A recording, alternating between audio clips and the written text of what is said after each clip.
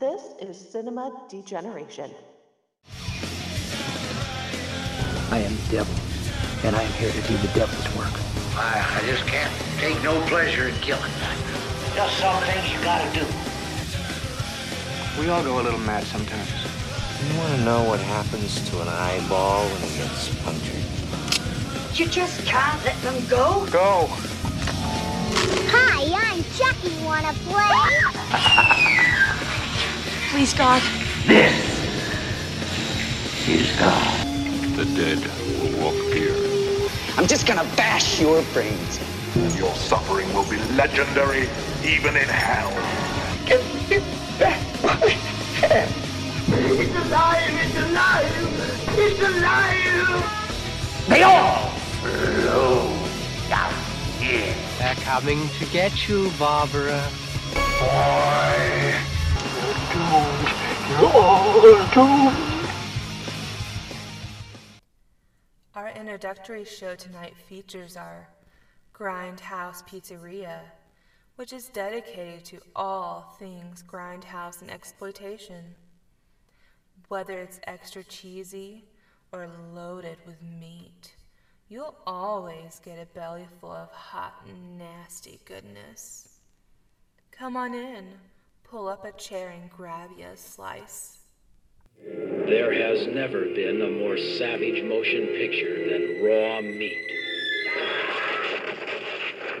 Beneath modern London, buried alive in plague-ridden tunnels, lives a tribe of once humans, the raw meat of the human race. But how could they survive so long without food? I imagine as each one died, the others ate him. They were like raw meat, a sinister evil that festered for generations in its moldering tomb. Neither men nor women, even less than animals. Their strange hunger driving them to prey on the young and the strong. Raw meat, rated R, under 17, not admitted without a parent. There has never been a more savage motion picture than Raw Meat. I remember Andrew saying, let's watch like a cop drama type of... Oh, I know what it was. It's Johnny Hansen. That's what it was.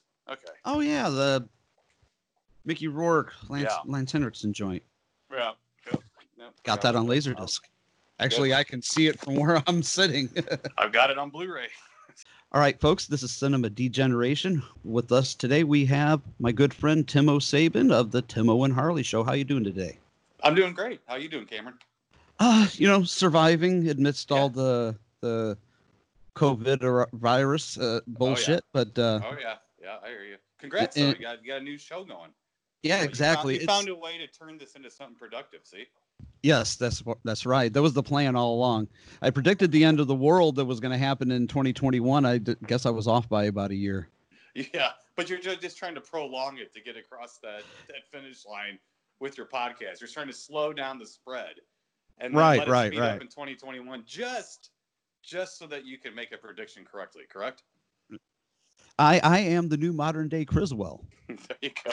Very good. If I can't predict it right, I will just make shit happen. Right, exactly. But no, it's been good for me a little bit creatively, I guess, on that kind of level. I mean, every project I was working on that was going to be filming this year has closed down, including my own film, Death Care. But it's given me time to write. I've got a couple of writing projects I'm writing on for other people. I got writing projects I'm writing on for myself. And got Project Us that I'm writing on. And I've been talking about wanting to do a podcast again since I stopped doing one back in 2014, 2015. So, I only think about a project for 5 years before I actually get it off the ground. Typical filmmaker. Yeah. Well, is that 5 years either in pre-production or post? Right.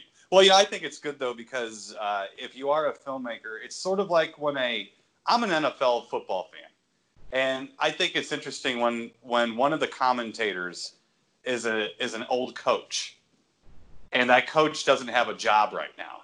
And that coach gets to watch other games and see what other coaches do, and they end up becoming a little smarter at their own craft by just laying back and watching other people. And I think commenting on films and kind of picking them apart and talking about them actually could help the process when you do start making films again. Something you might come to your mind like, I remember in so and so a movie when this happened.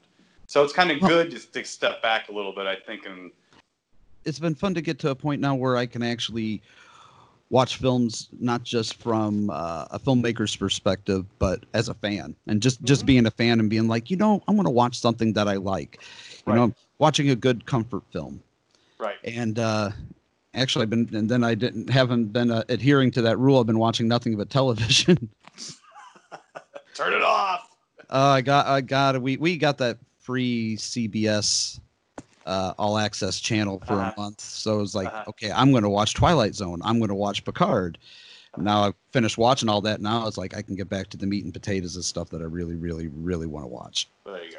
Which is why we're here today for this little gem. But what have you been watching here lately, Timo, before we get into the... honestly, as I get older, and not just me, but I think everyone, as we get older, our tastes change a little bit. And so whereas 15, 20 years ago, I might have been watching, I don't know, let's say like Last House on the Left or something like that. Now it's more like It Came from Hell, the Killer Tree Monster movie from 1957.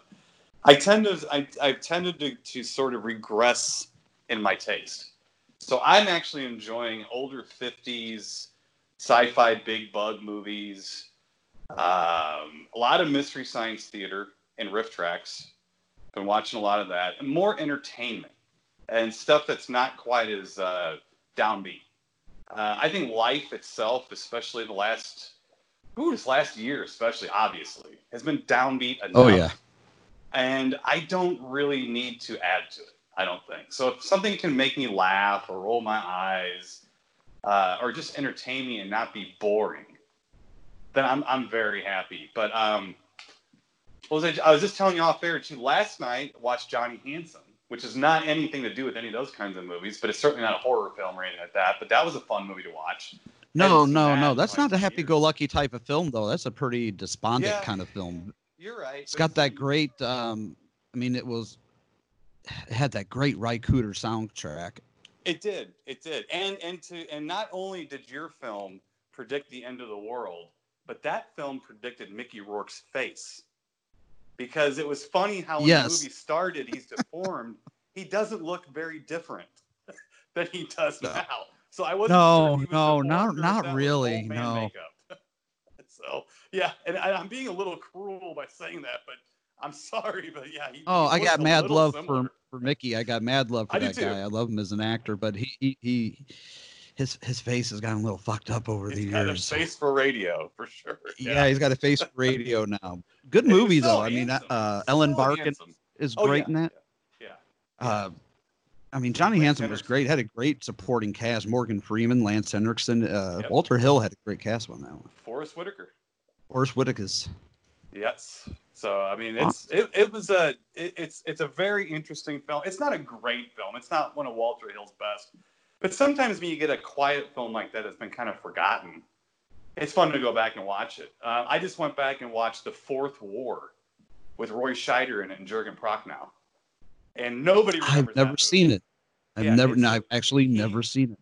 It's a Cold War thriller, and Roy Scheider is posted up at a border up by Czechoslovakia or something like that. And he's basically a bored Cold War warrior. So he's like a Vietnam vet.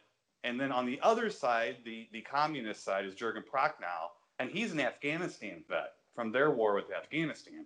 So they're both bored old soldiers, and they start needling each other to the point where it becomes like whose is bigger, mine or yours?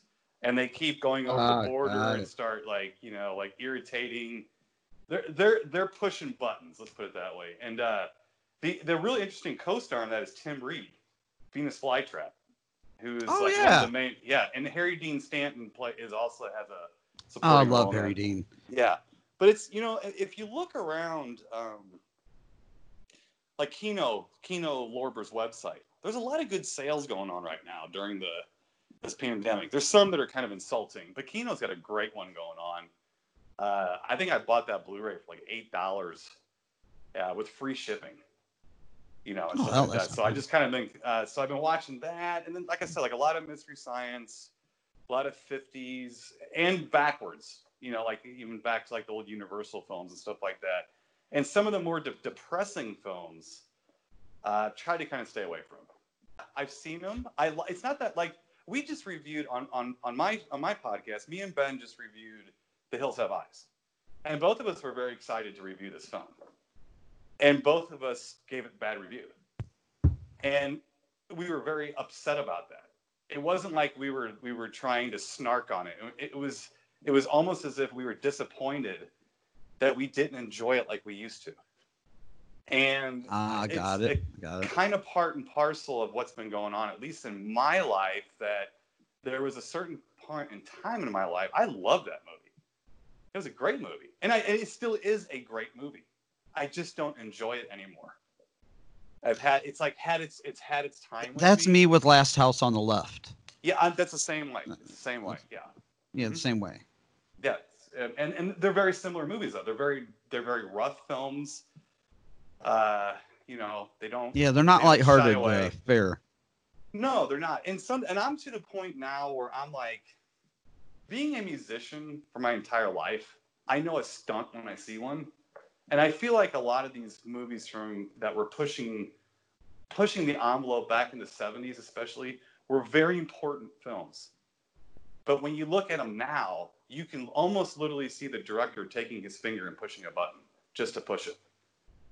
And that bothers me. You didn't need to have, in Last House on the Left, you didn't need the rape to go on that long. And I don't need to see that to know that rape is awful and is not good and should not be done. I don't need that. You don't need to linger on that kind of, that kind of shit. You don't need that at all to get the idea across. Right. And I'm not a censor guy either. It's like, there's nothing, I don't think that he shouldn't have filmed it. It has nothing to do with that. And when I saw it, I was astounded when, the first time I saw it. But I would prefer to go back and watch The Virgin Spring, which Last House on the Left is a remake of. So I would go back and watch Bergman's Virgin Spring because I think it's more artistic. And I think it's a prettier movie, way prettier movie too, to look at and stuff. And some of those movies are ugly. So yeah, it's been interesting for me in my adult life to see where I have gone, because some of the movies I dismissed when I was younger, I'm pining away for now. I'm trying to find them. These old 50s movies and black and white stuff. So it's very interesting. I've been on retreading all the old Universal monsters. Yeah, I got the big box set, the big 36 movie box set, and I just started going through each and every one of them. There's this kind of that was just back when there was a little more style and grace to everything, in my opinion. They were fun movies. I mean, well, most of them were beautiful films to watch. They were beautifully shot. The set pieces, you can see set design now in a movie, and not to sound like a curmudgeon-y old man, but everything is so CGI. The texture isn't there, of a raw film set. You can tell when you're looking at something that's been CGI'd, and the set is just like, oh, nobody set dressed that, nobody polished that, nobody painted that. And I'm not trying to disparage the CGI guys because they're immensely talented too, but there's something that I miss in a grand old film like that. Like a question like, who the hell lit all of these candles? Yes. Because somebody had to. I'll tell you what, I would have been a grip on this film or anything, but you ain't going to pay me to light all those candles and keep them all the same length. It ain't happening. I'm not doing it. But no, I agree. I think that there is a point there. I don't need to be educated. I get very I am not a hateful person. I'm not this. I don't need art to guide my moral compass. It's there. It's pointed. It's very pointed. And I don't think I'm dismissing the art that I'm talking about as much as it's not for me anymore. I've been through that phase, and I would prefer to watch, if you're going to watch something rough, I would prefer to watch like an Argento film, which is surreal and rough, but yet still fun and entertaining because it is so over the top and so artistic with it that it's almost humorous. I agree. and I enjoy that and enjoy the colors of all that and the artistry of everything. It's just more entertaining. But the ones that are just kind of bleak, when they're just bleak for bleak's sake, there's a time and a place for that. And again, I love horror films of all ilk. Sure. But like you said, there's a certain point. There was a movie I watched the other day, another new movie that just came to mind called The Platform. That was on Netflix. Probably one of the top 5 most bleak, depressing films I've ever watched in my life. Well, maybe not top 5, maybe top 10. But it was just so vile that it's like, okay, I appreciated that I watched it. It was a good film, but I don't never need to own it. Did you see the director putting his finger on a button to push? No. You see what I'm saying? Like did you not I mean figuratively. Did you figuratively go, this guy is just pushing buttons just to push buttons in this movie? Are you trying to push the envelope? No, I just don't to push it?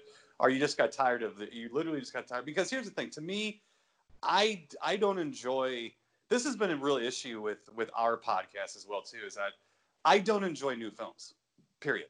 Like I just don't like I don't enjoy a lot of them. I don't like the techniques. I don't like the equipment they use. I don't like the lighting. I don't like the editing. I don't like the cinematography. And what I really fucking hate, can I say that? Sorry, I didn't know. Oh, you can say whatever you want here. Yeah. So what I really hate is the fact that everything is so mundane because they're trying to make everything so lifelike and realistic. Who cares? I don't want to see somebody paying their bills. I don't want to hear people talk about their problems with their parents or their loved one in a horror film. There's movies like Kramer versus Kramer and things if you want to see drama between people. But I want escapism. There's a great, I'm trying to think of what movie what Blu-ray is. I think it's Anthropophagus. I think it's the Blu-ray for Anthropophagus. They have George Eastman, who anyone who knows anything about Italian cinema knows George Eastman, who played. You got to know who Big George is. Yes. And they were asking him about movies and stuff. And I actually videoed this on my phone and I texted it to Ben Harley because I was trying to articulate how I felt about stuff. And he said that they, in Italy, they offered him, recently, they had offered him a very, very good part in a film that I think was being made for television with a lot of money involved and everything. And he said, oh, wow, that sounds great. He says, what's the part? And they said, you play the father of a girl who's having a heroin problem. And he said, whoa, whoa, whoa, whoa, whoa. And I'm quoting, he said, fuck that. And he said, he goes, the problems that people deal with in everyday life do not interest me to put those on the screen. They can go home and they can do that. Where is the escapism? Where is the journey? Where is the wonder? Where is the imagination? It takes no imagination to see someone strung on heroin. It doesn't. You're just putting your finger in a wound. You're pouring salt on stuff. Right. I think people need to be entertained and they need escapism. So a lot of like what you're talking about, the Universal monster films. I dare you to tell me what country those things are taking place in. Yeah, because the country most of them don't exist. No, it's West Russia, Germany, Bavaria. You have Bavaria, no idea where the hell any of this is going on. It's European, exactly. Somewhere around in those areas. Somewhere that's not in America. That's where like most of those films took place. European, right. Not in America. And you just wish the actors would pick an accent. Pick an accent, man. Where are you from? They can't pick an accent for one single movie, let alone for an entire series when they keep popping back up. Right. So, those to me, they take you on a journey and they give you a break from your life. When you were a kid and went and saw, I don't know, Christopher Reeve's Superman. It's not the greatest movie ever made, but I'm just saying it didn't harp on politics a lot. It didn't harp on this. But for an hour and 45 minutes, you were transformed in a way. Right. And I think on some level, like, things have melted together a little bit too much in entertainment, where, like, it's almost like when you watch a movie now, how often do you say, oh, God, I can get this on the news? oh God, I can just get this by walking outside. Oh geez, I can get that. Well, I'm just not interested in that. I'm just not, you know. And so it's got to take you someplace else. It's got to be a journey, like you said. Right. And it seems like filmmakers today, and it's okay, and they're young, and I get it, and this is part of what I'm saying, that I'm older. They're trying to say something. They're making a point. That point has been made with me when I was a kid. And I don't need it. I don't need it anymore. So therefore, I just get really turned off by a lot of newer films. There's got to be. I don't mean all. There's got to be something fantastic involved if I want to see it. There's got to be something that's at least one step off kilter. It can't be a Hallmark Channel movie of the month. Right. Otherwise I'll watch just about anything. Right. Well, and I don't want needless torture or politics in my films. It's okay. Gore unless it's needless torture or politicians. Yeah, right. But then again, there you go. There's your fantastical part. Right. Now I'm gonna also say this for like the people that are like, oh, what a curmudgeon-y old guy out there. I think it's great though. The people today have streaming services like Amazon Prime and Netflix, so that they can absorb a lot of this content. And there's a platform for filmmakers, young filmmakers, to put their art out there. Just because I don't enjoy it and don't feel like I need it doesn't mean that should go for everyone. It really doesn't, and I know that, you know, and I know that that I just don't like where movies went. But then again, I look at people that are friends of mine that are maybe 20 years older than me, and they tell me they can't stand John Carpenter's A Thing because Howard Hawks' Christian 90s version was so superior. And I just look at them like, I love both versions. Yeah. You know, and for different reasons. I love both versions. Right, but because they're 20 years older than me, they see that movie like I see a lot of modern films. It's unnecessary. You know, it just goes to prove that we're old farts to somebody, and at the same time, we're just, you know, young whippersnappers to somebody else, I guess. Are you saying we're middle-aged? Yeah, I might be saying that. Yes, sir. I guess that's what I'm trying to say. Right. When it's in here looking at myself with me with a cat by my feet, a mug of warm coffee, and a bathrobe on, and I'm just like, this was not me a few years ago. Right. How did I evolve into this? Right. Well, and so that's where I'm kind of at, and I'm, as far as me movie wise too, I've become more of a collector even. That I have a Blu-ray library that I call it a library. I curate it. I work on it for like an hour at least a day, and I go through stuff and I see what I have and what I don't have, and I have this in my imagination. I am collecting a library to leave to someone, to leave for future people, because physical media is going away, and the more it goes away, the more I buy it, and the more that I want to have. Same here. I'm addicted to physical media. While I collect VHS and Laserdisc, I obviously collect, you know, DVD and Blu-ray.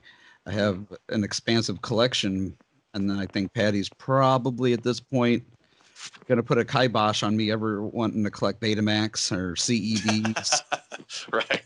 Right. Well, if I have to explain it, then it doesn't really matter. I got one for sale on eBay right now, buddy. No kidding. That's the only format I've never owned anything of. I've owned 8 tracks for crying out loud. I've got 2 or 3 players actually sitting in the other room that I'm going to put up on eBay to sell. Yeah, so I do have some HD DVDs. You know, it's funny because I do sell movies on eBay. And one of the first movies I sold was an HD DVD. Believe it or not, really? It was Black Christmas. I had an HD DVD of the remake of Black Christmas. And yeah, it was one of the first ones I sold. I think the other one I have is... I don't even remember which one it is.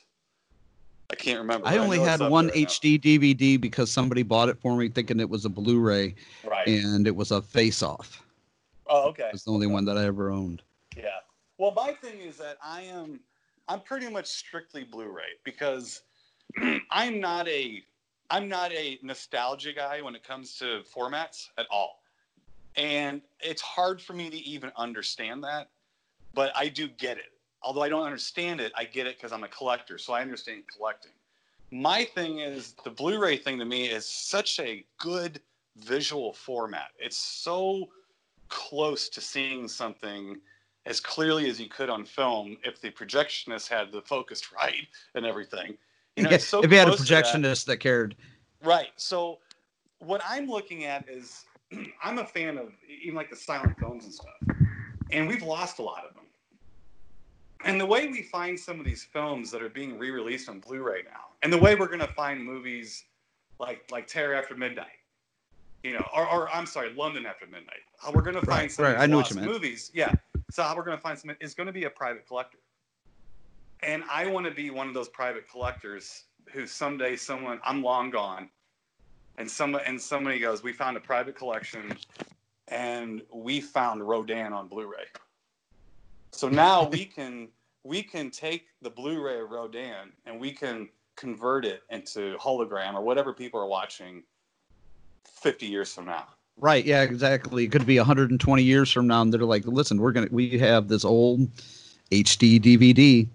Right. A Face Off. Yeah, exactly. It was found in a storage shelter somewhere, somehow. Right. Somebody was using it for a coaster, but.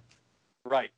So it's similar to what you're doing on VHS. I want the best copy I can get. I want the best. I just collect it all. I understand. No, I totally understand. Because to me, collecting a VHS, and it's not like this for everybody else. It reminds me of collecting a poster. You don't really get much out of it. You're not getting the movie out of it necessarily, but you've got a piece of it. And you have a piece of that movie's history. So if you have I also collect posters. Right. Half of my room is taken up with boxes of posters that I would never, ever have enough room or wall room to hang all of them. Right. So I do understand what I just don't want to get into an argument with people when they say VHS is superior. I'm like, no, that's your nostalgia. Oh, no. I couldn't wait for VHS to go away, because it was hissy and blurry. So I couldn't wait for it to go away. And so I don't have, the worst thing about me is I threw away most of my VHSs. Well, I think we've all learned our lesson on that when it comes to physical media. So, but that's yeah, exactly. It's all worth something to somebody. Right. So that's been a huge thing with me. And I know when you were talking to me about even doing this podcast with you, we were talking about different movies, and I had all of them on Blu-ray already, the ones you were talking about. So it was very easy for me. And I like that. I like to be sitting on my futon and say, I would like to watch Jaws 2 and stand up and turn around and go back to my collection and grab Jaws 2 and throw it in and play. The wonderful thing about having it on physical media, you never have to worry about it when it's been dropped from your favorite streaming service. Yes, if it's no longer on Netflix or no longer available to rent or buy on Vudu or whatever, you don't have that problem. You don't have the problem of, I don't have, don't have that one. When will be available again? No, it's always available because it's on shelf number 3. Right. And the other thing too, I think people need to also understand this and realize this, is that just because you think you own a stream of a film, you don't own it at all. You own the rights to stream that movie anytime you want, as long as the owner of the copyright allows you to do so. So if let's say you wanted to buy Nightmare on Elm Street, but you didn't want to spend $20 on a Blu-ray, but you found an HD stream on Amazon that you could purchase, not rent, purchase for $10. You think, oh, great. And in fairness, where I live, we live in a rural area, don't have great internet, so this kind of helps me stay away from that anyway. But you could purchase that on Amazon for $9.99. Now, as long as Amazon's around and as long as Nightmare on Elm Street's on their servers and stuff, you can watch it whenever you want, whether or not it's up on Prime. Well, what happens when Amazon goes away? Yep. You can't download those to discs. They won't let you. You can download them to your device as long as you can fit things on your device, but you can't burn them onto a disc for yourself. So you don't own it. You own the right to stream it. Yeah. As long as they say stream it you can through Amazon Prime. Right. That's where you bought it from. If you bought it from them, let's just say you bought, like you said, Nightmare on Elm Street through Amazon Prime. As long as they're around, you got it. I mean, the moment they're down or their service goes down, you just, even if it's down for a day or a year or permanently. I mean, it's just you don't. There's no way to physically lay your hands on it. In our market, in the way that we run the world and stuff, if you don't have it in your hands and you think you own it, try that. Yeah. No, you don't. It goes back to that whole possession is 9/10 of the law. Yes. And so most of the stuff that I buy, and I do buy streams of things, and some of those things mostly are because maybe I have a DVD of something, it's not available on Blu-ray. Maybe I have a DVD of something, and I don't really want to. It's a good DVD. It's good enough for me. I don't feel like I need to buy it on Blu-ray. There are some movies like that, and so I'll find them for $5 as an HD stream. So I will be able to watch the film in HD if I want to, and I own it for as long as I want, but I still have a DVD. So if they take my HD stream away, well, at least I can see it. At least I have it on DVD, and I didn't want to buy it. I didn't want to spend all the money on the Blu-ray. For far as free, not free, but streaming movies, I think I have between 90 and 100. Mm-hmm. Now, DVDs, Blu-rays altogether in my collection, I probably have about 1,400. Mm-hmm. Then I'd you know what I mean? But then the other physical media, I have a couple hundred VHS. I have probably 600-700 Laserdiscs. So, I mean, I have essentially several thousand movies, but maybe 100 of them are streaming or digitally bought. Well, and a lot of those came from new DVDs or new Blu-rays that I bought that came with, the free Vudu and whatnot.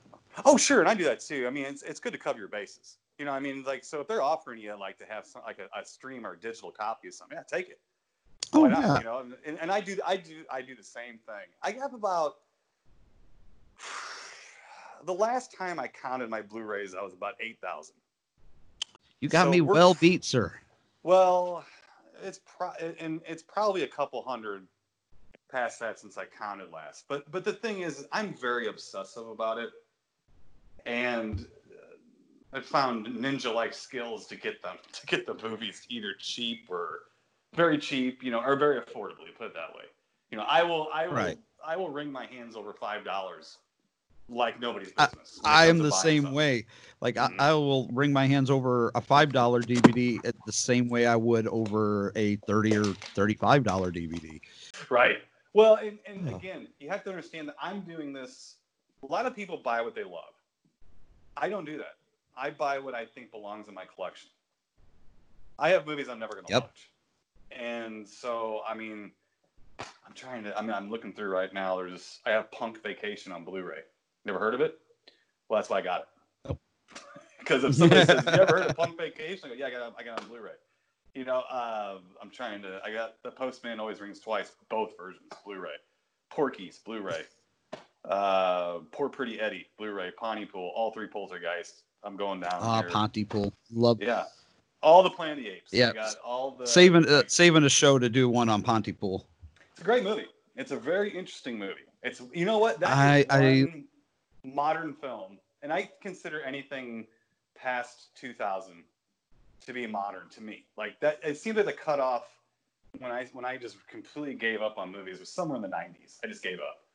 And it's been that long. And so there have been bright spots, and Pontypool is a giant bright spot. I think Behind the Mask was a bright spot. I think that I'd have to agree on that. I love that movie. That's a good one. Oh, I do too. I mean, that's what I'm saying. These are bright spots. I think that, like I said, Troll Hunter, bright spot. Not Bill and Ted. Tucker and Dale versus Evil, bright spot. Very bright spot. And to me, it's a bunch of crap coming out.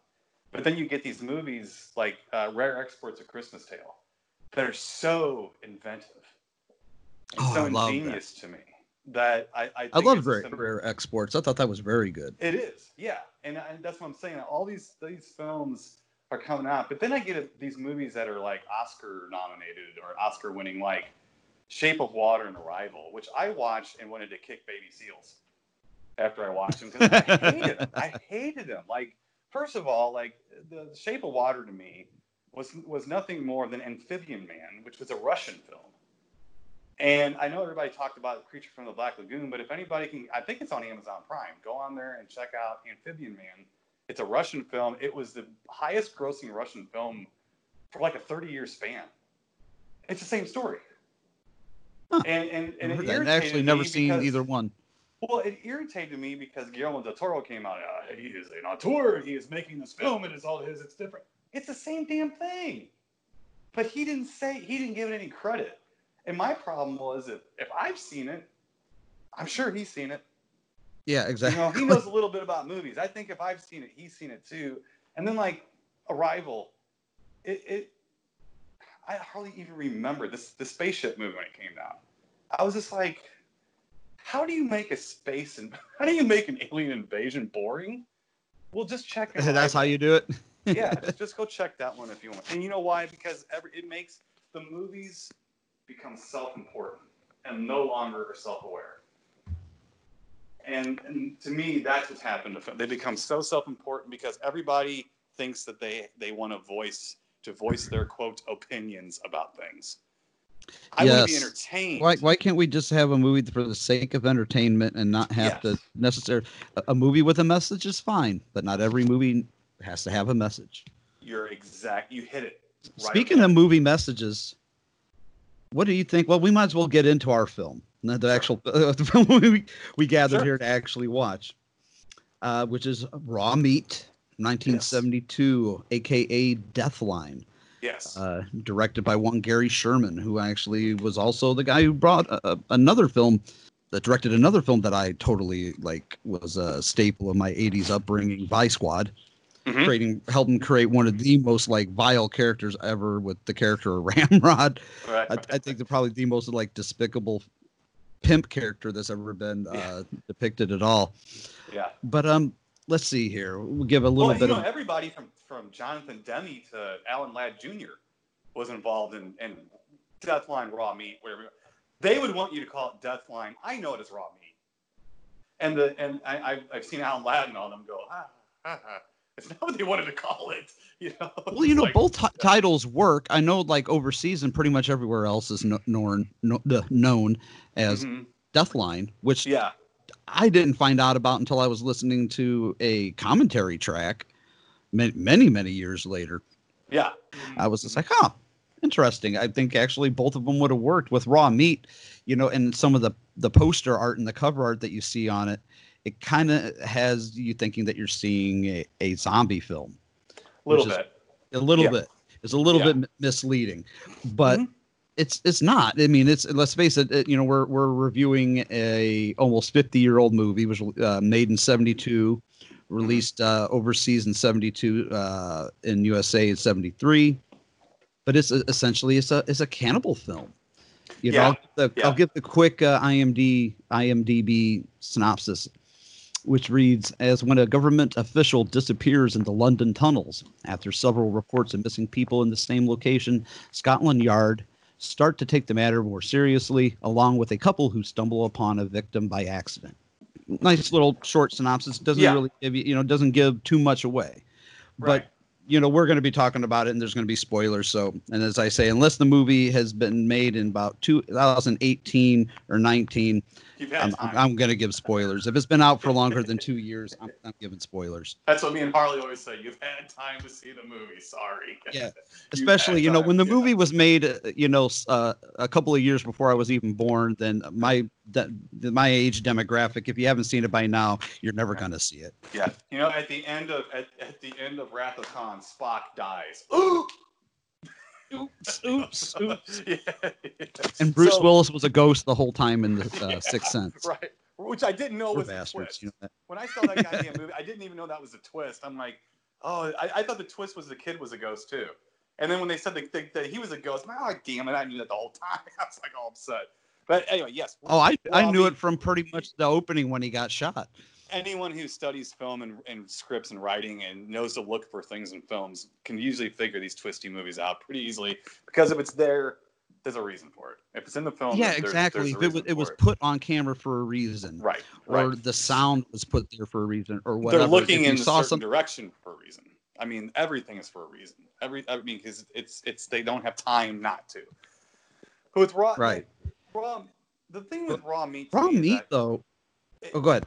Well, I think I saw this movie the first time when I was maybe 20 or so. And I can't remember. I think it might have been on Cinemax or something like that. And it was called Raw Meat. Never heard of Deathline either. I've never heard. The first time I heard Deathline was when it was released on Blu-ray as Deathline. I had never heard that title ever. So to me, what it is bleak. And we were just talking about how like bleak films are not real fun. It's dark. So, but I watched it when I was like 20. I was very open to a darker kind of story and something that was a little more bleak at that time. But yeah, I mean, once it gets rolling and you get into the no pun intended, the meat of the story, you know, a good 20, 25 minutes into it, when it really gets rolling and you get to see more of your antagonist and whatnot, it gets very fucking bleak. Well, it starts off with it's a very normal British type of, like, you know, slightly psychedelic, like you can tell what it's wearing its ear. Well, you know, you can tell it's a 42nd Street kind of area, a red light district kind of. Yes, it's wearing area. And it is wearing its ear in its sleeve a little bit. And you start getting this, and then you get into this plot and the music sells it as this totally 70s porno style jazz. Right, but then they get to that like 7-minute dolly shot. But I think that might be long, if not the longest, one of the longest dolly shots, like uncut in history. And I don't know if you noticed it or not, but as soon as they mention somebody down, like in the tube, down in the underground, it just cuts to that drip sound. Remember the dripping sound in the film? And they show all the bodies down there. They show the man and his wife. They show everything he's living in. Watch it closely. There is not one cut in that. Alan Ladd Jr. about threw a fit, did not want to do that because you're asking for problems. That's all you're asking for. I mean, one of the first things on that dolly tracking shot is a rat. Now, how do you keep a rat in place? You know what I mean? So it's incredible to me. It's as a filmmaking fan. Not as a filmmaker, as a filmmaker fan, it's incredible to me. And it totally, on a dime, changes the whole tone, the whole feel of the film. But what's cool about it, to me, is that it keeps getting more dark and more depressing and gets kind of icky. But then you get Donald Pleasence. He is so good as Inspector Calhoun. Yes. The whole thing, you know, when he's hollering for his secretary, Marshall! Yes. You know, and going on and on about tea. It's the tea because he wants to fire everybody because they're making tea out of tea bags. Like, it's just disgusting to him. It'd be like if he was a coffee guy, you handed him Instant. You know, you could. Well, but he's all three Stooges rolled into one. He is, and I think being such a veteran actor, I think he looked at this script and said, "This is really, really." I mean, think about somebody reading this. Let's say in 71 when they probably read it, you know, like going, holy cow, man, all this stuff. I mean, we hadn't had a lot of cinema yet. So this was a very rough film, you know, for back then. And I'm sure Donald Pleasence looked at this and said, there's no joy in this at all. There's no joy at all. And then just take the words he's saying. If you would listen to the words he's actually saying, they're not very interesting.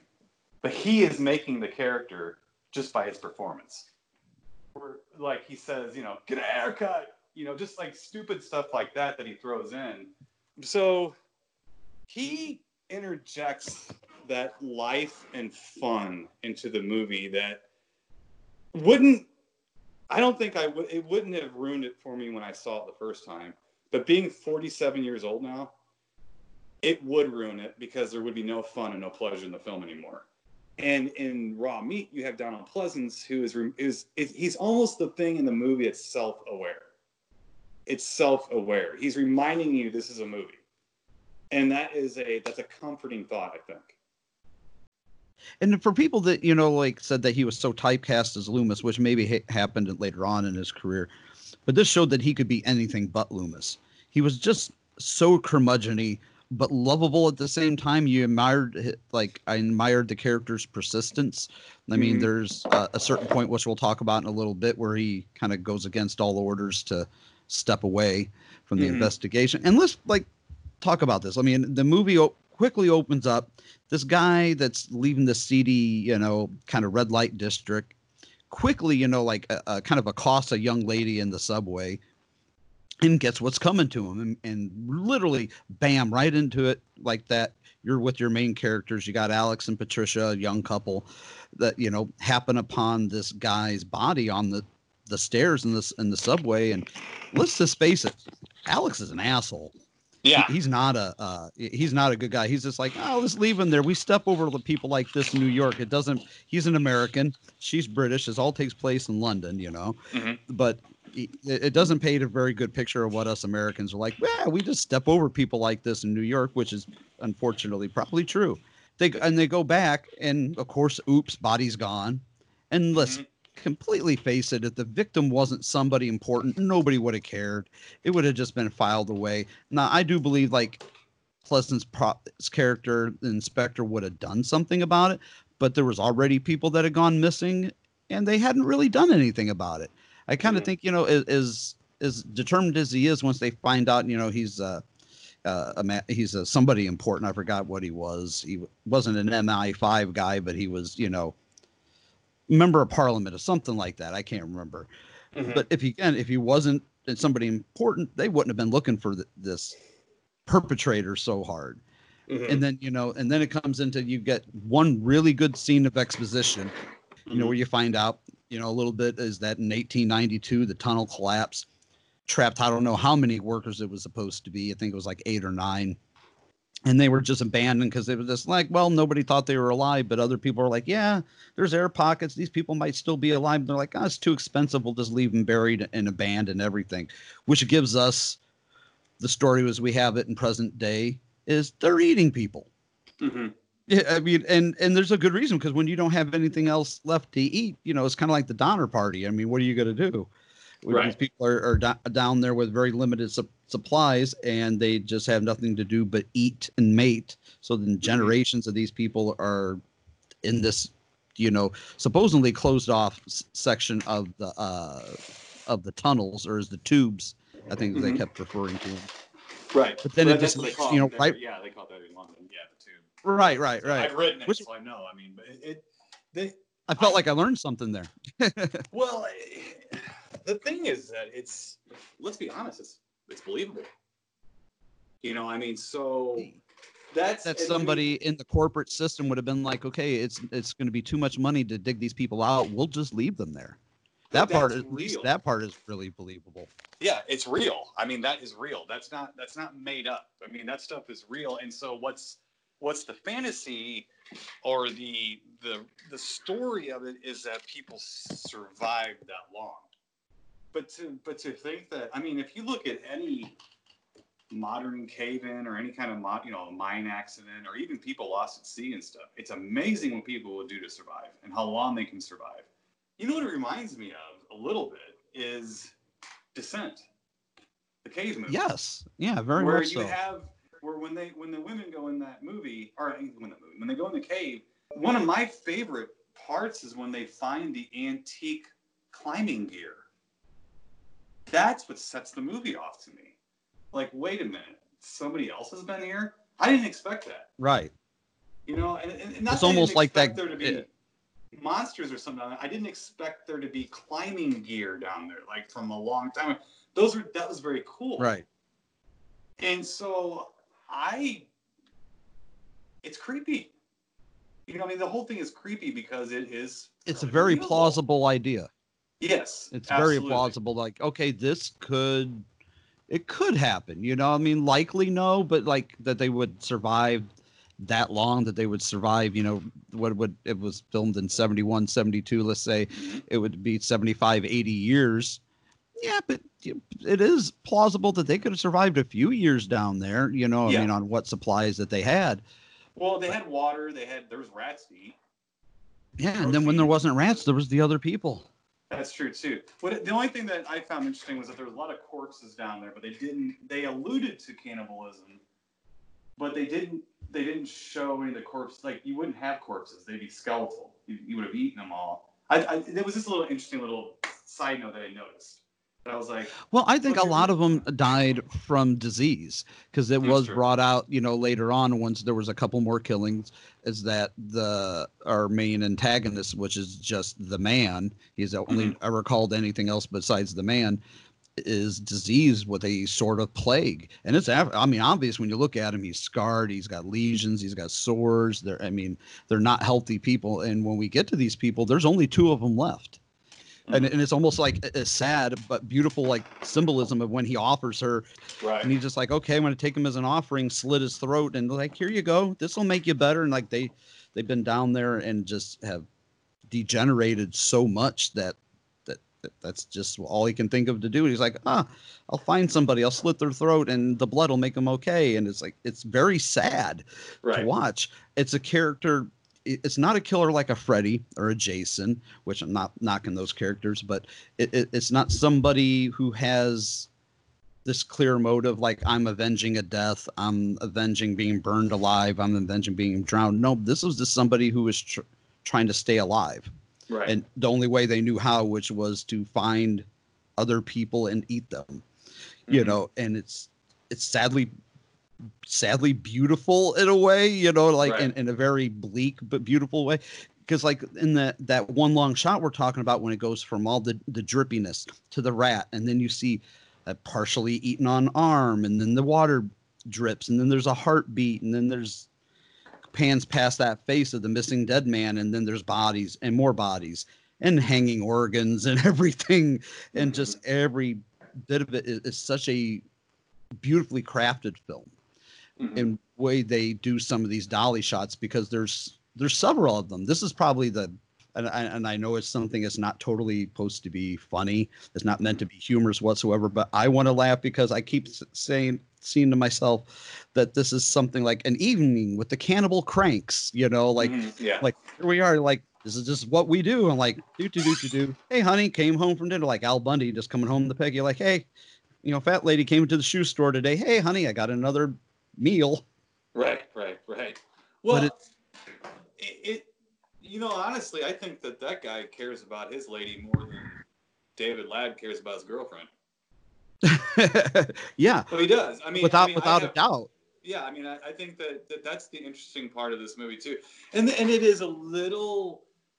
I just talked about I didn't like politics in my movies. This is very socio-political on every level, but it's so old that it's sort of more of a basic type of thing, you know. And they're clearly like cutting on Americans and British people, by the way.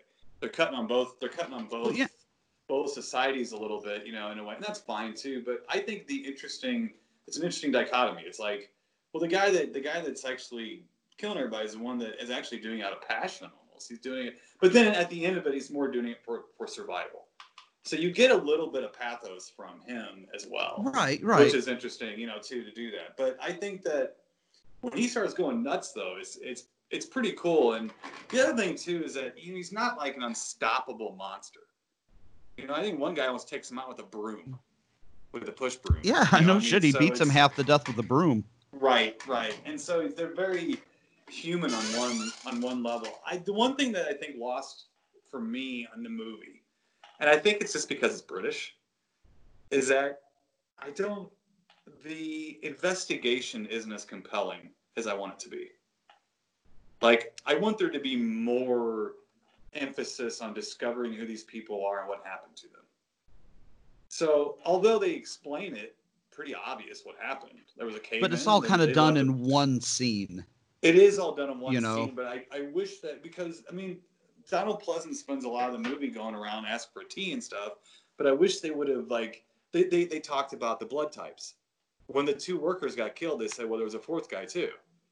And he's like, well, a fourth guy? What do you mean? They said, well, yeah, he has some kind of anemia or something, or some kind of disease he got. Right. Down there and stuff like that. So the thing is explore that more. And maybe it's because it was British, some of the dialogue was going over my head. Because some of the British films, they do tend to start speaking a little quickly, and you miss a word or two, or you miss their intent from a different society.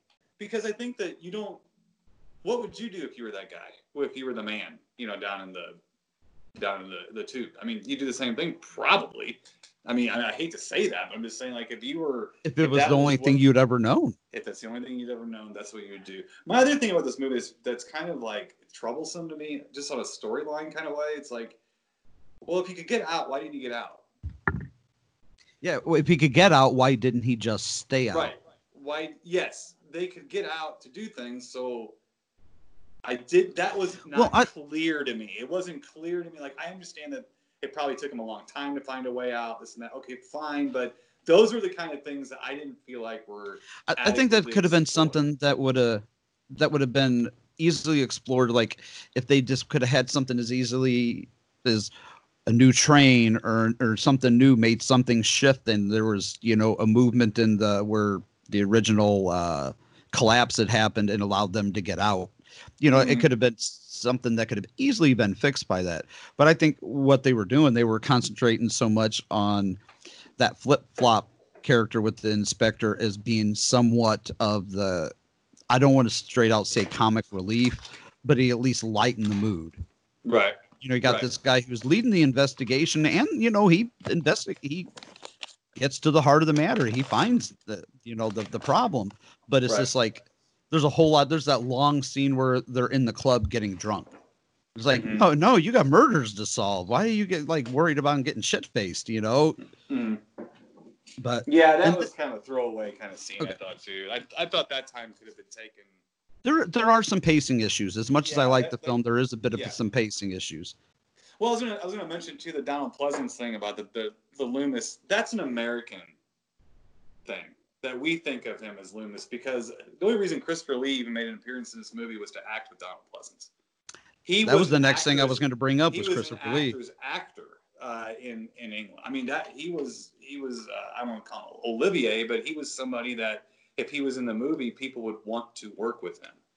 So we see him in a different way than the Brits did, you know, basically too. So I thought his character, he played really quirky guys, you know, like what was the Australian movie he was in? Wake and Fright. I was just gonna say Wake of Fright. Yeah, I mean, such a weird little yeah. movie. Mm-hmm. Yeah, all about. But and while we're talking about the elephant in the room, what the fuck is Christopher Lee doing this? I mean, I know what he's doing this because I did my research and I knew like you've already mentioned, he wanted to work with Donald Pleasance, so he was just like, yeah, give me a part. But like when he pops up in the middle of the movie, just in his one scene, he literally should have just held the sign like, hello, I'm here to steal the entire fucking film from you, and just wait. I'll be gone in 5 minutes and you can have your fucking movie back. That's and you know, I don't begrudge him for that, because let's face it, I mean, Christopher Lee is the man, and he can come in and steal anybody's movie. But it was just so weird. You know, this guy MI5 shows up and just says, yeah, stop your investigation. You know, it's done. It was over before it started. And I love the little give and take between him and Pleasance's character. Yeah. Like they're doing everything but making fun of each other's mamas. Right. Well, and it's in a very proper British way, which is even more fun. Oh yes. But this is better. Yeah, it's shot so eccentrically, like straight on, and they keep zooming in every time they edit. They get closer and closer to the face. So it's, you know, to me, that's just an awkward 1971, 1972 moment. There, you know what? It's almost like you had a horror movie and an episode of The Avengers popped in to say hello. And that's what that moment reminded me of, The Avengers. Like, it's like this is our big cameo. Yeah, you're watching this creepy movie, and all of a sudden, John Steed comes in, and he's being played by Christopher Lee. But he's just going to come in for a minute, insult you for a second, tell you to knock it off, and leave. It reminds me of like I call it is that scene in Glengarry Glen Ross where Alec Baldwin shows up just to curse out of everybody, cut them down to size, and then like, I'm out. Right. Yeah. It's kind of similar to that. I mean, actually, this is probably way more jarring than that even, you know, because it just is almost like stuck in there with like a Band-Aid, like popped in. And that wasn't explored at all either. It's like, why would MI5 be so worried about that? I mean, that's so long ago. I mean, I guess someone's going to pay the repercussions of that happening. But I mean, the people who made those decisions to let those people stay down there after the cave-in are long gone. Well, so what I think it was, what I caught was that they found that little secret room in the man's apartment that had, which they didn't show really for a lot, but Donald Pleasance finds that little secret room behind the bookcase.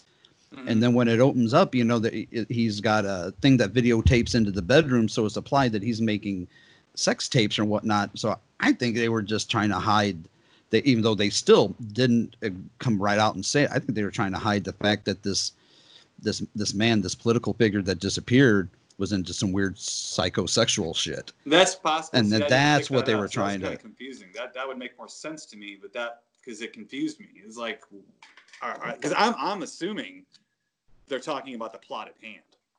Like when they're doing that. So that part always did kind of confuse me. But that would make sense that if they saw that, it's part of a kind of a slow point in the movie where I it's a bit of a slump. It's a bit, and it's a little mishmash, a little jumbled up right there, and it's hard to follow because it's not a very complicated story. And I think they're throwing in little things that are making it complicated, and you're not ready for it. You're like, what now? What? And well, why do I care about his weird sexual deviances? Right. It's like it didn't need to. I mean, he's a scumbag already. I mean, it's pretty much implied right off the bat when he's leaving like a little nudie bar, and then he, accosts the young lady like, oh, I know you're going to be worth it. Here's some money. And then, he's obviously already a seedy guy. It didn't really need to be there, but I loved seeing Christopher Lee. So even as jarring as it was, every time I watch it, it's just like, oh yeah, I fucking forget he is in this movie. Right. And then right after that part, like pretty much right after that scene, I think there's one more scene, and then we get to the point, oh fuck, Cannibal Boy's lady is dead. His little lady friend's dead. And all I can think of every time I see this is like, oh, this is going to go so well and just bode so well for everybody else involved. Right. That's why you need, like, his only companion is now gone. He's already psycho enraged, and it's just like, well, this is not going to bode well. And then that's where he kind of loses it. He loses it and kind of goes full on ghoul.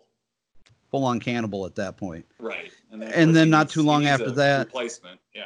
The heroes, if you can call them that, are the main characters of our story, because I can't call them heroes, neither one of them. I mean, Patricia is the actress who played her was really great, Sharon Gurney, but she's good. She's, the bleeding heart of the movie. She wants to help people. She's definitely the yin to the Alex character's yang. He's just a complete asshole. Doesn't care about anybody. Honestly, doesn't even care about her.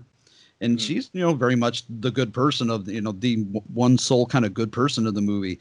And then, of course, they get separated in the most stupid of stupid ways. Right. Yeah. In the subway. Ooh, I forgot my books. I'm going to run back into the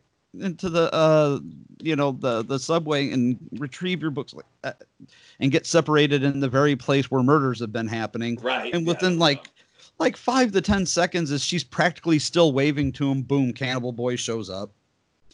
Yeah. Takes her captive, and that, pretty much. They would have done like a Chud thing, where he would have found a way to get up to her apartment through the. Now that would have been a trick for a guy that's been down in to figure out exactly where to go and who to get. It's stuff. I know that, but it's like it would have been cooler if something more clever than that had transpired. But then again, this movie was. I guess in 71, 72, they weren't there yet. It's a quick movie too. I mean, it's a very quickly made movie. So.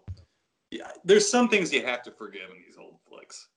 I mean, I was talking earlier about watching big bug movies and stuff. You have to forgive a lot and enjoy the entertainment of it all. Right, but that was maddeningly stupid for her to do that. Yeah, you're right. I mean, but then you get the next couple scenes where he almost gets killed with a broom, and that's all. How the guy is intimidating and he's crazy, but he's still just very much a sick man. That was able to get taken out by getting hit in the head a couple times with a broom. Yeah. It's odd. It's and then, that's the thing with this movie too, is that part of the darkness of it, it's creepy. It's weird. It is weird. I mean, the whole movie's kind of weird. I mean, like when you think about the guy getting hit in the head with a broom and all this, that's kind of weird in a way. I mean, the whole thing really. It doesn't really go in the direction of a typical film. It's very oddly paced and has a very odd motivation to it.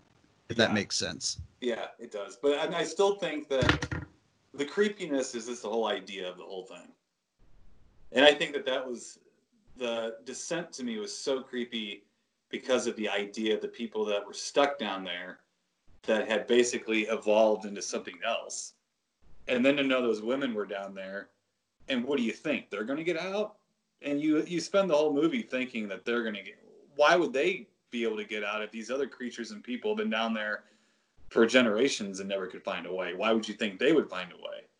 And I think that it's the part of what bothered me about this film is what I said before was, well, if he could get out, why didn't he just, how long was he able to get out?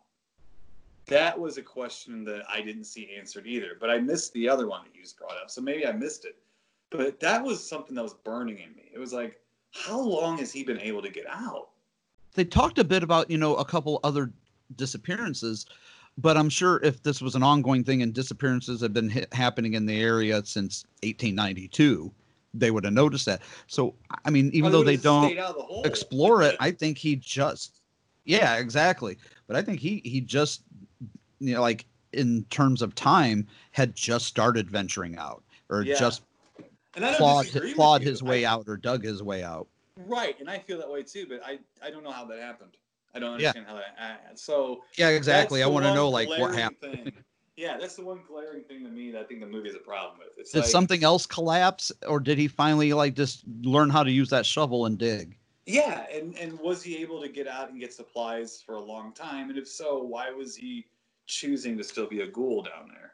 Yeah. And so that if his woman was really so ill and so anything, why wouldn't he take her to somewhere where maybe she could get better? But it's almost missing a moment where he realizes that she's a goner. And he does something that no one's ever been able to do before. He does dig his way out. And it's missing that moment to show you what's happening. And I think that is probably the major flaw to me of the movie still, is just where is that moment? Because there's a lot of we are missing that moment. Yes. We're totally missing that moment. Yes. And so you see... You can fill in the blanks when they have the long tracking shot we're talking about of all the corpses and stuff like that. You can fill in those blanks as people lived and died in certain different ways and things like that. And some of them are more fresh than others. But when was the epiphany? When could they get out? How did they have all those candles still? Right.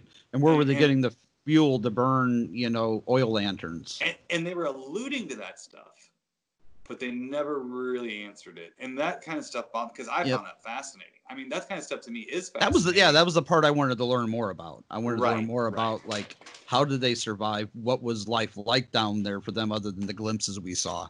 And, like, what was that moment of, like, that, like you said, they allude to it, that in the desperation of trying to save his lady love, he starts hunting for other kind of game, which ends up being people, but they never, I don't know. It's just never quite explored. Right, it could be just a flaw of the film too, where we didn't catch it. I mean, and that to me, I think they should emphasize a few things more. So if they are answering these questions we have, I didn't see it, and you didn't see it. Right. Doesn't mean it wasn't there. It might have been there. We might have just missed it. Yeah, and we might have missed it. And to me, that is a flaw. And maybe to me, and I hate saying this to an independent filmmaker, especially, but maybe that's the reason there's executives and they have screenings of films before they release them. And I always get a little irritable about that when people say, they touched my film. It's like, well, maybe the question wasn't answered, pal. Maybe I don't know the story like you know it, and you didn't explain it good enough. And I think that maybe there's the couple of questions we have, it might have been missing a test screening. It might have missed it might be missing a guy in a suit with a big cigar telling you to cut something. I don't know that. Every once in a while, as much as any indie director or writer will tell you, they hate hearing somebody say, well, what you ought to do. Mm-hmm. But every once in a while, you need to listen to that, what you ought to do. Because they know what they're talking about. Didn't say that you have to do it. No. You have to do it. You should at least listen.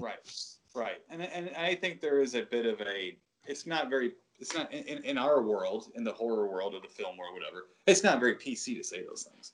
To say, like, well, maybe you need an executive to tell you to. I mean, but I do think that sometimes you do. And I mean, I do think that there's moments where that relationship is sour and it doesn't work. But I think it works more than it doesn't. I really do. If not, there would be more directors saying, watch my director's cut. But most of the time when you get a director's cut of a film, the director, if you really pay attention, the director usually says, well, the theatrical one is the one. Well, I think they realized that it was leaner and meaner. You know, Right. if I release a record that I've done with a band or done with another collaborator, there's things on there that I wanted really bad that aren't there. And maybe that other person who wouldn't let me have those is right. Maybe they're right, but they're not right to me. They're just right to everyone else on the planet, which is what matters. It's what really matters. It's the people that are consuming it, not the people. Well, that you are made a delivering it. Star Trek reference earlier with the Wrath of Khan, but it goes to that maybe the needs of the many outweigh the needs of the few. Mm-hmm. Because I think a lot of people, including myself, get attached to a film, even just as watching it as a fan, and they feel like it's theirs. You watch a movie and it could be this movie, it could be Halloween, it could be, They Live, it could be whatever. And you'd be like, that's my movie. I understand what it's all about. But there's somebody else out there who also understands what it's all about and might have a completely different take on that. It's something that you maybe never thought of. And I think in a way that's what makes movies interesting. At least that's what makes them still interesting to me. Yeah. Is the fact that everybody likes something different, and if we didn't, it sure would be fucking boring. Yeah. Well, and I think that well, I think it's part of what we're losing in films is the old Val Lewton thing. We're being asked to fill in the blanks less and less and less in our minds and our imaginations while we're watching the movie. So we're not becoming a participant anymore. We're just becoming an observer. And I think I enjoyed being a participant. I kind of like every once in a while just being able to figure out stuff for myself. I wanted to be able to determine what was in, the briefcase they gave to Marcellus Wallace. I don't need to be told. I want to figure out what was in the Ark of the Covenant. I don't necessarily need to be, told, but I can figure that out on my own. Right. And, and everybody, I love hearing every, little things like that, that are left open to the interpretation, especially in like the instances of movies like Hitchcock, where it's left open to interpretation. I love to hear what other people have thought because, maybe they got it, and maybe I'm the one that's been fucked up all this time. Well, and one of the most frightening scenes in cinema history is one that's not very well known, is in the movie The Leopard Man, which was produced by Val Lewton. And there's a very famous scene where there's a girl and she simply is her mother wants her to go get some bread or something at the store. And she doesn't want to go because there's a killer afoot. And the mom is just like, oh, just you go out there, go get your bread and stuff like that. And stop giving me these problems, these hassles and stuff. So she makes her go get the bread. And as she's coming back from the bread, there is clearly something after her, like a leopard or something like that. Well, I take it back. She doesn't make it there. She starts going to get it. It starts being menaced. Runs back to the door and beats on the door and tells her mom to let her in. Her mom won't let her in because she hasn't gotten the bread. The beating stops with this little in the voice. And there's a trickle of blood that comes from underneath the door. And if you see the scene, what you put in your head, what happened to that girl on the other side of the door, is way more than any Tom Savini or CG artist could do. And it's frightening. It's terrifying. And to know that woman could have just let her daughter in, but just being a stubborn mother trying to teach her kid to go face her fears, she won't let her in. You're participating because they're not showing you anything. You're hearing things. You're seeing shadows and things like that, which was Val Lewton's calling card. But it's just a moment where you're like, what year did that come out? Cinema was. Leopard Man, I believe, was like 44, maybe, or something like that. And I would highly recommend seeking it out. All of the Val Lewton films, Cat People, Curse of the Cat People, Isle of the Dead, The Body Snatcher, all those 40s RKO Val Lewton films are some of the most terrifying things I've ever seen. The Seventh Victim, I Walk with a Zombie. That's another Val Lewton movie. So he didn't get the credit for a lot of stuff. RKO hired him to be the head of their B-movie horror department. So they gave him a bunch of titles. That's what they did. They gave him titles, and then he made the film. They just gave him titles, no scripts, just titles. He produced the film. They gave him Cat People. So instead of making a movie about cat people, he made the classic film Cat People. And I Walked with a Zombie. Instead of making a white zombie ripoff, he made I Walked with a Zombie. Right. Leopard Man. Like a teenage werewolf clone. Yeah, well, and like Leopard Man, instead of making a werewolf type movie or leopard transform, he made intriguing mystery. Is it a leopard man or is it it's very vague. You don't know, and you add these things in your mind. You participate with that film. And films today don't allow you to do that. They want to show you everything, all the bells and whistles, and prove to you they can throw everything out on the screen. And I think of raw meat in movies like they got to show you. They got to show you, that they got everything, including the kitchen sink. And movies like Raw Meat up until like the early '80s with like Rob Bottin and things like that. I think that what you have is a bridge to that, where they're showing you as much as they can, but they can only show you so much because of physical world problems and issues, and we don't have those problems anymore. And so I feel like they're trying to put the realism into the script and the dialogue, which is boring as shit to me, because they're throwing everything at the bells and whistles now, not the story. And in reality, it's like I'm not interested in it. I'm just not interested in anything that the characters have to say anymore. Well, no, because you're for the most part. Story. Just saying for the most part, because there are some out there, but damn. Right. If you were interested in the story, you would be interested more in the characters and what they were saying. But since the characters aren't saying anything interesting, what do you give a care about them? And that's what's happening now. Like with like Raw Meat, the story is interesting. That's why we're asking questions about things that weren't answered. I can't remember The Arrival. I can't remember. I don't remember Shape of Water except for Michael Shannon washed his hands before he peed. Best scene in the whole movie. That's all. I don't even see it, but I'm just saying. No, I haven't yet. Yeah, I imagine I will eventually. Well, probably, but I'm just saying it's more of a fish love story. It's about a woman who falls in love with a fish man. There's been a lot of fish sex movies over the last few years, and I'm a little disturbed by it. There was another it's a little bit much on the fish sex thing. Yeah, I don't get that. Never understood that as a subgenre. Nope, I don't either. And I'm all good with inner gender relations. Whatever you want to do is fine. I don't care. But we're talking fish sex, people. Yeah, we're talking species. I'm gonna go biblical. Interspecies. Yeah, I'm just gonna say that shit just might not be right. It might. Right. But anyway, speaking of not right. We are not right for some of the things we've been discussing. You want to give our final review of the movie and then get out of here? I'm sure we both got things to be doing. Oh, absolutely. You're our guest, so you by all means go first. Okay. Rate it on a scale from 1 to 10 for us. I give this movie a 7.5.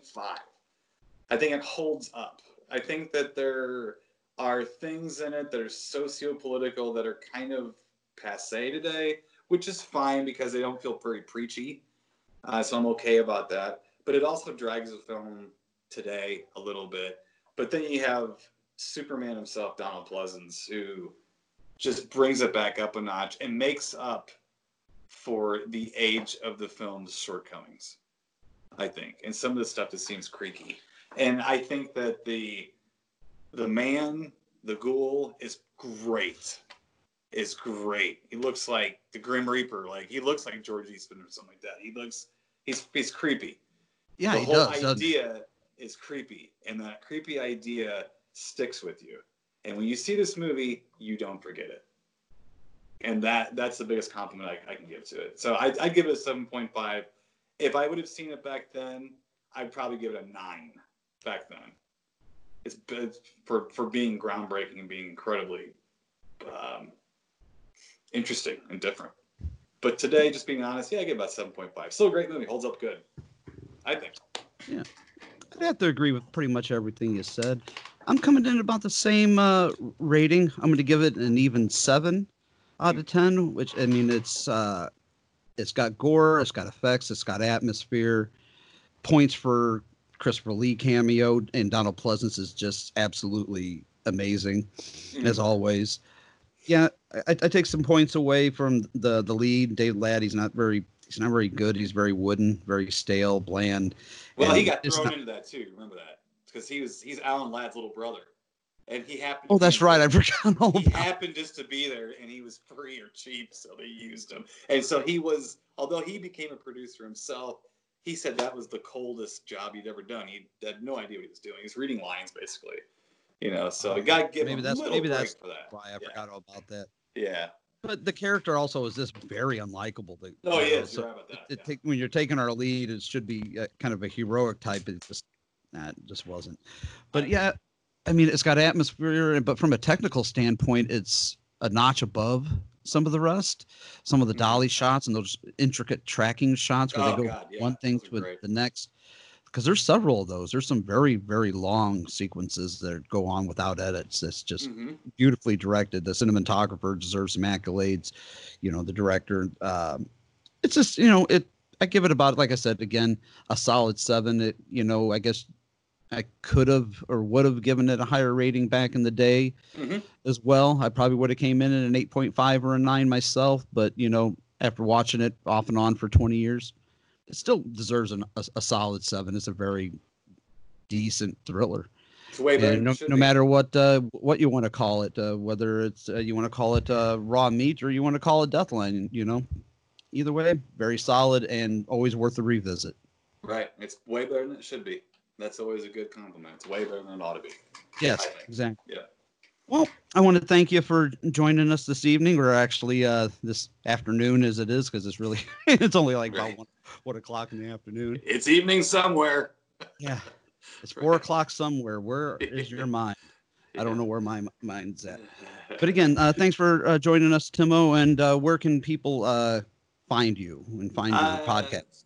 The TimoandHarleyShow.com. Or on Facebook. We have our show released on Podbean and iTunes and Stitcher, and we're even on YouTube. But it's the Timo and Harley Show. There's a little hyphen between Tim and a capital O. But I do believe the website is just spelled out TIMO and Harley Show. So the Timo and Harley Show.com. So with no characters, just the Timo and Harley Show. So just Timo, just Harley.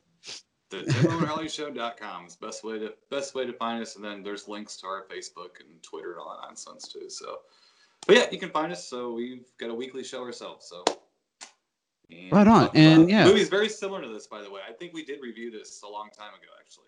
A long time ago, I think we did. Oh, nice. So yeah, this is a very right in our wheelhouse. This and then back right toward that silent era we were talking about. So we do a lot of older. Right on. Well, I've been listening to your stuff for years now, and I know you're just recorded episode 500 or 501.